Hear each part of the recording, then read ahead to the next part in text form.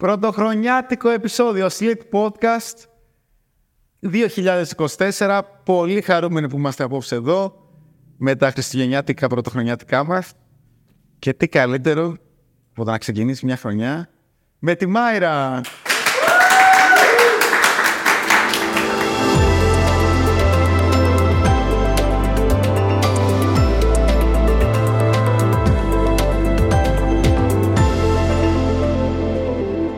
Μάιρα, χαιρόμαστε όλοι εμείς που είμαστε εδώ, που είστε κι εσείς εδώ. Και εμείς χαιρόμαστε πάρα. Τέλεια. Λοιπόν, τώρα που ξεκινήσουμε, είχαμε πιάσει την κουβέντα στα backstage. Μπράβο. Λοιπόν, και μου έλεγες πώς γνωριστήκαμε. Ναι. Σωστά. Ναι. Για πες. Σε ένα από αυτά τα ωραία μαθήματα στο ΒΕΤ με την κυρία Πραγματάρη, στην κατεύθυνση, είχες έρθει και μας έκανες μια παρουσίαση για την εταιρεία, το τι κάνετε. Και ήρθα εγώ δειλά μετά την παρουσίαση και λέω, κύριε Ηλιάκη, ξέρετε, θέλω να σας γνωρίσω. Θέλω να έρθω στην εταιρεία να δω τι κάνετε, με τι ασχολείστε, να δω τα κτίρια κτλ. Να δω τα κτίρια από αρχιτεκτονικό ενδιαφέρον. Αρχιτεκτονικό, πραγματικά. Και τέλος πάντων, σου έστειλα όντως, μου λες πάρε την κάρτα σου, να στείλεις να επικοινωνήσω. Σου στέλνω ένα mail. Και με προωθεί στη Βασιλική. Βρισκόμαστε με τη Βασιλική, αυτό ήταν περίπου Νοέμβριο. Νοέμβριο του 19. Νομίζω, ναι, του 19. Έρχομαι όντως με τη Βασιλική, με έκανε tour στο γραφείο, είδα που ήταν το development τότε, το creative, στο ισόγειο, στο γραφείο το ένα τότε όλοι μαζί. Πριν τον κορονοϊό αυτό που ήταν full το γραφείο όταν ήρθα. Κάτσαμε λίγο, μιλήσαμε για το τι κάνει η εταιρεία. Γνώρισα τα άτομα από το creative. Τα δείχνει κιόλας. Γνώρισα τα άτομα από το creative. Άτομα από το creative. Το βασικό άτομο. Και πέρασε τέλος πάντων η συνάντησή μας. Δεν μιλήσαμε στο ενδιάμεσο άλλο. Εγώ ήταν να κάνω πρακτική από το καλοκαίρι, οπότε δεν είχε και κάτι άλλο να συζητήσουμε. Είχα γνωρίσει την εταιρεία. Οπότε ετοιμάζομαι εγώ, έρχεται ο καιρός της πρακτικής, ετοιμάζω το mail μου να το στείλω απόγευμα. Λέω, μην το στείλω απόγευμα, στο στείλω πρωί, να δηλώσω το ενδιαφέρον μου. Και το επόμενο πρωί ξυπνάω και βλέπω στο inbox μου mail της Βασιλικής ότι ανοίγουν πρακτικές στο digital marketing και τότε πρώτη φορά στο creative. Ήμασταν proactive. Ναι. Στην πραγματικότητα είναι ότι παρακολουθούμε όλους τους υπολογιστές όλων όσων μπαίνουν στα γραφεία και γνωρίζουμε απόλυτα τι συμβαίνει. Και έτσι ξεκίνησε. Πάρα πολύ ωραία. Και τώρα λοιπόν τι κάνεις εσύ δηλαδή? Για πες λιγάκι την πορεία σου. Εσύ λοιπόν ξεκίνησες από το creative. Από το creative. Τι? Ως το creative project management intern. Okay. Έκανα την πρακτική μου από το ΔΕΤ εκεί 3 μήνες και μετά μπήκα στο creative. Μήμα ως project manager. Στο ΔΕΤ τι σου άρεσε, τι έκανες? Γιατί πρόσεξε τώρα, ξαφνικά τώρα το creative είναι κάτι τελείως καινούργιο. Δεν έχει σχέση. Σωστά. Στο ΔΕΤ είχα πάρει κατεύθυνση ηλεκτρονικό επιχειρήν. Okay. Οπότε γενικά και στην κατεύθυνση είχαμε και UI UX design και είχαμε και μαθήματα e-business και να φτιάξουμε και μας εταιρείες. Οπότε με όλο αυτό το κομμάτι είχα ασχοληθεί πάρα πολύ και μου άρεσε. Και γενικά σαν φύση και σαν άνθρωπος ασχολούμαι με δημιουργικά πράγματα. Οπότε ήθελα να το δω το οργανωτικό κομμάτι σε ένα creative department. Γι' αυτό και έκανα apply. Και... Να πω κάτι σε αυτό. Ναι. Δεν πειράζει να το πω. Πες το. Έλα, σίγουρα. Τελείωσες ΔΕΤ. Τελείωσε ΔΕΤ. Διοικητικής επιστήμης και τεχνολογίας, project management, στο οικονομικό πανεπιστήμιο κτλ. Έχεις λοιπόν στη Slit να μπεις στο creative ως project manager και ξαφνικά ξεκινάς να σπουδάζεις στην Καλών Τεχνών. Οκ. Πρόσεξε τώρα, δεν θα ήθελα να βρίσκομαι μέσα στο μυαλό σου. Δεν ξέρω τι μπορεί να υπάρχει εκεί μέσα. Τι γίνεται εκεί, ποιος? Ναι, ποιος, πού, τι, πώς, όλα αυτά τα ερωτήματα. Από μικρή ζωγράφιζα, από νηπιαγωγή οριακά και πήγαινα σε δήμους και σε τέτοια, σε εργαστήρια. Είχα δώσει και πριν τις Πανελλήνιες για Καλών Τεχνών. Αλήθεια. Ναι, με τα ταλέντα. Δεν πέρασα τότε, πέρασε ο φάκελός μου, έχει μια διαδικασία τέλος πάντων, δεν πέρασα τις εξετάσεις. Okay. Απογοήτευση εκεί, αλλά έδωσα Πανελλήνιες, μπήκα στο ΒΕΤ Έδωσα 2-3 φορές όσο ήμουν στο ΔΕΤ. Αλήθεια. Ναι, παράλληλα. Έδινα στις εξετάσεις. Να πούμε ότι είναι μια πολύ απαιτητική διαδικασία. Ναι. Με πολύ χαμηλό acceptance rate κτλ. Τύπου μέσο όρο φορών που πρέπει να δώσεις 5 φορές. Που το 5 φορές σημαίνει 5 χρόνια. Είναι κάθε Σεπτέμβριο εξετάσεις και τότε μόνο μπορείς να δώσεις. Οπότε, ναι, έδινα παράλληλα. Επειδή δεν ασχολιόμουν πάρα πολύ, έτρεχα πιο πολύ με τη σχολή, τότε δεν είχα μπει. Και έδινα και παράλληλα όσο ήμουν στη ΣΛΙΤ. Και τη μία χρονιά από αυτές που έδωσα. Πέρασες. Ναι. Και τι δίνεις για την Καλών Τεχνών? Έχει νοικές εξετάσεις ξεχωριστές από τις Πανελλήνιες και δίνει σχέδιο, κάρβουνο, χρώμα, μοντέλο και ανασύνθεση τώρα. Αλλάζουν ανά τα χρόνια. Αυτά. Και πόσο καιρό είσαι τώρα στην Καλών Τεχνών? Είμαι στο δεύτερο έτος τώρα. Από τον Οκτώβριο ξεκινήσαμε το δεύτερο έτος. Πάρα πολύ ωραία. Ναι. Αρχικά καλό κουράγιο, γιατί έχει και αυτό. Άρα συνδυάζεις αυτή τη στιγμή τη σχολή και τη δουλειά. Τη σχολή και τη δουλειά. Πώς είναι αυτό? Δεν είναι εύκολο. Γιατί και στη δουλειά υπάρχουν αρκετές απαιτήσεις και θέλω κι εγώ συνέχεια να δίνω, οπότε υπάρχει πολύ effort εκεί. Και η σχολή δεν είναι μια σχολή που μπορείς να την κάνεις remotely. Δεν είναι θεωρητικά τα μαθήματα, οπότε παίρνω, το διαβάζω, πάω, δίνω εξετάσεις και περνάω. Είναι εργαστηριακή κυρίως, οπότε πρέπει να έχεις παρουσία, πρέπει να είσαι στο εργαστήριο, να κάνεις δουλειά εκεί.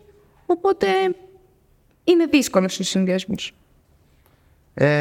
Ακούγεται σίγουρα δύσκολος. Ακούγεται τουλάχιστον δύσκολος. Και αυτό το λέω γιατί τώρα να πούμε ότι είσαι σε ένα τμήμα που ασχολείται κυρίως τώρα με το web design, το UX, το UI κτλ. Και έχεις όντως αρκετές αρμοδιότητες.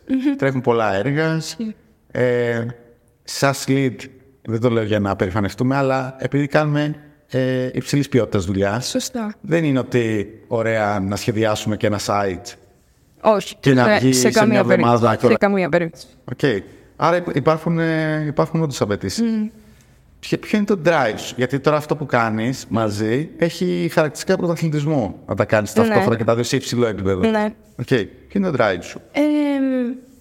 Στη δουλειά, νομίζω είναι και η ομάδα που μου δίνει πάρα πολύ να πάω παρακάτω. Δηλαδή, ξεκινήσαμε να χτίζουμε το web design με την Άσια και είμαστε άνθρωποι πολύ της λεπτομέρειας και της ποιότητας, οπότε ό,τι και να κάνουμε ήταν πάντα το πώς θα το κάνουμε πιο σωστά και πώς θα το εξελίξουμε και τι άλλο πρέπει να φέρουμε για να έχει ένα καλύτερο παραδοτέο. Οπότε νομίζω είναι πολύ το κομμάτι της ομάδας που με κάνει drive. Εξελίσσονται οι άλλοι, θέλω και εγώ να εξελιχθώ και να το πάμε όλοι μαζί παρακάτω. Στη σχολή είναι το πιο δημιουργικό κομμάτι. Δηλαδή, παρότι φαίνονται ξένα, εμένα μου φαίνονται πολύ κοινά και ο συνδυασμός των δύο. Μπορώ να εκφράσω μια δημιουργικότητα μέσα από τη σχολή που κάποιος θα μπορούσε να πει ότι σαν project manager δεν το κάνουν. Αλλά εγώ πιστεύω ότι μπορούν να συνδυαστούν. Πάρα πολύ ενδιαφέρον. Πάρα πολύ ωραία. Τώρα λοιπόν ας υποθέσουμε ότι έχουμε ένα νέο έργο στο web design. Συνήθως τι συμβαίνει? Έχετε κάποιος οργανισμός, κάποια εταιρεία, κάποιος άνθρωπος και λέει θα ήθελα πάρα πολύ, σας παρακαλώ, αν θα είχα την ευγενή καλοσύνη. Ακριβώς έτσι. Λοιπόν, να σχεδιάσουμε ένα καινούργιο website, ένα καινούργιο ηλεκτρονικό κατάστημα, μια καινούργια εφαρμογή. Πώς εσύ ξεκινάς, πώς στείνεις εσύ αυτό το έργο με την ομάδα? Αυτό που κάνουμε πρώτα είναι πριν τη συνάντηση με τον πελάτη, γιατί έχουμε ένα kick-off meeting, κάνουμε μία μελέτη του industry που βρίσκεται ο πελάτης, ας πούμε ένα e-shop, κοιτάμε σε ποιο industry βρίσκεται, σε αυτό το industry ποιες είναι οι καλές πρακτικές, τα best practices, βλέπουμε σε διάφορα εργαλεία τέλος πάντων, συλλέγουμε πληροφορία από το τι τρέχει online, ποια είναι η εικόνα του στον online χώρο μέχρι τώρα. Υπάρχουν φορές που επειδή μπορεί να είναι πιο μεγάλο brand, πάμε και στα ίδια τα καταστήματα και βλέπουμε πώς είναι μέσα στο κατάστημα η εμπειρία. Συλλέγουμε λοιπόν όλη την πληροφορία και αν υπάρχει και κάποια συνεργασία με άλλο τμήμα, παίρνουμε πάρα πολύ το input από τα υπόλοιπα τμήματα και προχωράμε σε ένα kick-off meeting με τον πελάτη, όπου του κάνουμε κάποιες παραπάνω ερωτήσεις πρώτα για την εταιρεία που βρίσκεται, για το ποιο είναι το vision, ποιο είναι το mission, που τα διασταυρώνουμε περισσότερο. Θέλουμε να κάνουμε μια ανοιχτή συζήτηση αρχικά και μετά πιο συγκεκριμένα για την ανάγκη για το web design, για το website που πάει να φτιάξει, για ποιο λόγο και γιατί πάει να το προχωρήσει. Αφού κλείσει αυτό το στάδιο που το ονομάζουμε briefing, kick-off meeting, ολοκληρώνουμε το πελάτη το briefing και προχωράμε είτε σε wireframes, που είναι πρακτικά η δομή των βασικών σελίδων, είτε αν πούμε ότι δεν υπάρχει αυτή η ανάγκη στον πελάτη, πάμε και κάνουμε design κατευθείαν. Και μετά το design εννοείται mobile first design, desktop και mobile viewport σχεδιάζουν custom. Και μετά από αυτό προχωράμε στο κομμάτι του development, όπου είναι πάντα το επόμενο στάδιο. Σωστά. Έχει τύχει ποτέ να έρθουμε ας πούμε σε κόντρα, γιατί πολλές φορές τι γίνεται, το κομμάτι design συνολικά έχει και ένα κομμάτι αισθητικής. Σωστά. Παρ' όλα αυτά όμως υπάρχουν και κάποια best practices, ειδικά όταν μιλάμε για λειτουργικά καταστήματα, για ιστοσελίδες, τα οποία ας πούμε ότι έχουν μια αντικειμενικότητα. Άρα λοιπόν εμείς να προσπαθούμε να σχεδιάσουμε κάτι εντός εισαγωγικών σωστά, όμως από τις αλλαγές που προκύπτουν από τον πελάτη, αυτό να γίνεται κάτι το οποίο δεν θα μας εξέφραζε. Έχει τύχει ποτέ? Υπάρχει μια τέτοια επικοινωνία πάντα με τους πελάτες, και εκεί πρέπει να βρεις την ισορροπία του αν είναι best practice ή αν είναι απλά ένα αισθητικό κομμάτι, και κατά πόσο αυτό όντως θα επηρεάσει το βασικό στόχο του site. Ναι. Αν το site είναι e-shop και πρέπει να φέρει sales, θα συμβουλεύσει με τον πελάτη ότι υπάρχουν αυτά τα best practice και είναι καλύτερο να τα ακολουθηθούν. Αν είναι κάτι το οποίο είναι πιο πολύ αισθητικό και αφορά ένα εικαστικό μέσα στο site, εκεί μπορεί να ακολουθήσουμε παραπάνω τις συμβουλές του πελάτη. Γιατί ξέρει και το brand του. Σε κάποια πράγματα δηλαδή έχει και ο πελάτης πάρα πολύ value και input να δώσει. Ναι. Βλέπουμε τώρα από τα analytics και τα λοιπά ότι η κίνηση στο mobile είναι πάρα πολύ μεγάλη. Πάρα πολλές φορές μπορεί να είναι το 70%, το 75% της κίνησης σε σχέση με το desktop. Πώς θα σχεδιάζαμε πιο σωστά? Θα σχεδιάζαμε mobile first, το οποίο όμως δεν μπορείς να δείξει όλη τη δημιουργικότητα. Ισχύει αυτό. Πώς θα αντιμετωπίσουμε? Αυτό που κάνουμε για να μπορέσουμε να το προβλέψουμε αυτό είναι στις βασικές σελίδες που κάνουμε wireframes και design πρώτα, να δείχνουμε και τα δύο devices και να τα παρουσιάζουμε στον πελάτη. Οι πελάτες συνήθως είναι εξοικειωμένοι να κοιτάνε το desktop περισσότερο όταν έχουν μια τέτοια παρουσίαση και να δίνουν λιγότερη σημασία στο mobile. Επειδή όμως το mobile είναι όντως η συσκευή που μπαίνουν περισσότεροι, εμείς στο πρώτο στάδιο του δίνουμε πάρα πολύ μεγάλη έμφαση και προσπαθούμε να επικοινωνούμε και κατά το σχεδιασμό του desktop στον πελάτη ότι αυτό είναι καλύτερο να σχεδιαστεί έτσι, γιατί το mobile που είναι το βασικό device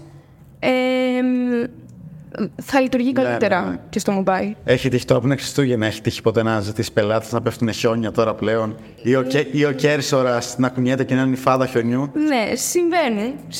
Στις κάποιες οικογένειες, Συμβαίνουν, ναι. Είναι αυτό που το ακούς εκείνη τη στιγμή και λες εννοείται να σας χαιρετήσουμε. Και μετά προσπαθείς να βρεις μια μέση λύση. Γιατί εντάξει, επηρεάζει το performance του site και δεν είναι κάτι που θα το προτείναμε, ας πούμε, να γίνει. Σωστά. Θυμάμαι παλιά όταν δεν σχεδιάζαμε, τα γράφαμε κατευθείαν σε HTML. Ναι. Λοιπόν, υπήρχαν κάποια τάξη, νομίζω πια έχουν σταματήσει, ξέρω, το blink.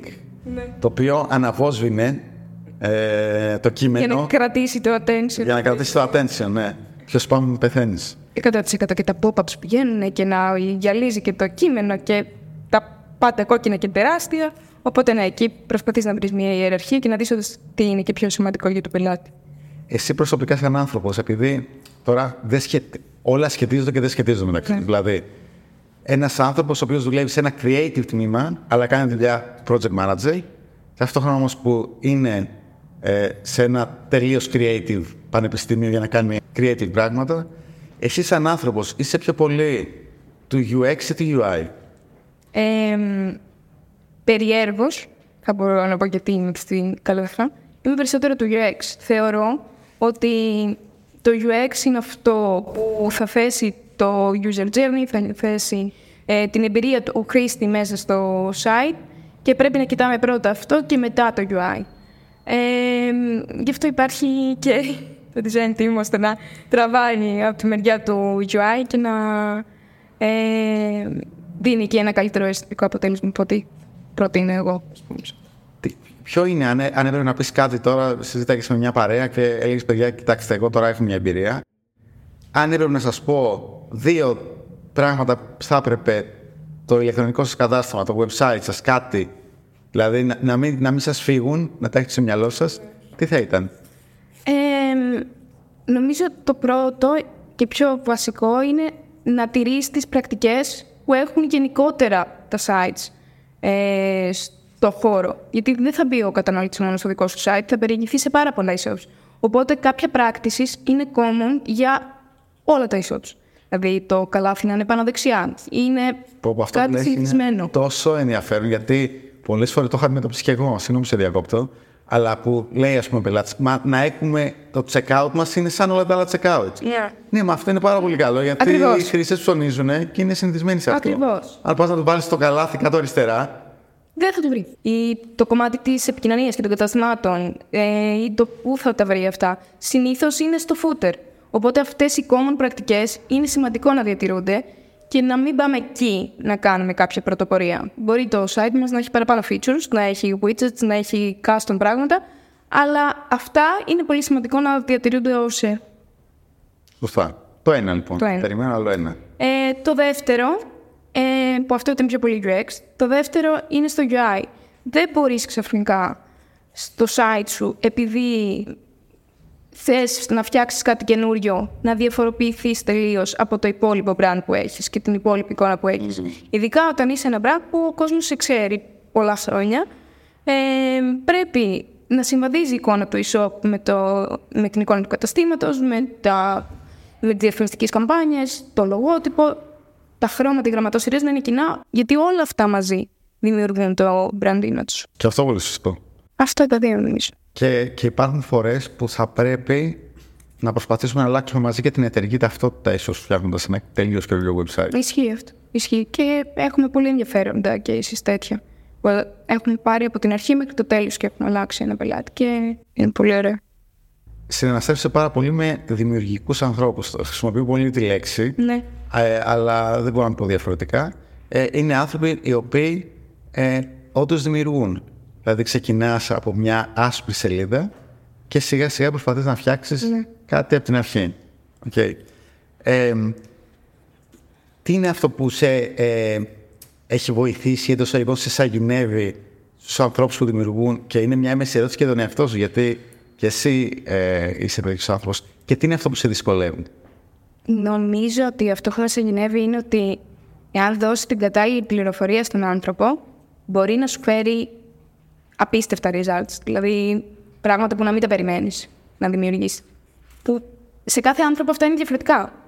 Δηλαδή μπορεί σε έναν άνθρωπο να χρειάζεται να δώσω 3 πράγματα και να μου φέρει 15, και σε έναν άνθρωπο να χρειάζεται να του δώσω 7 και να μου φέρει 15.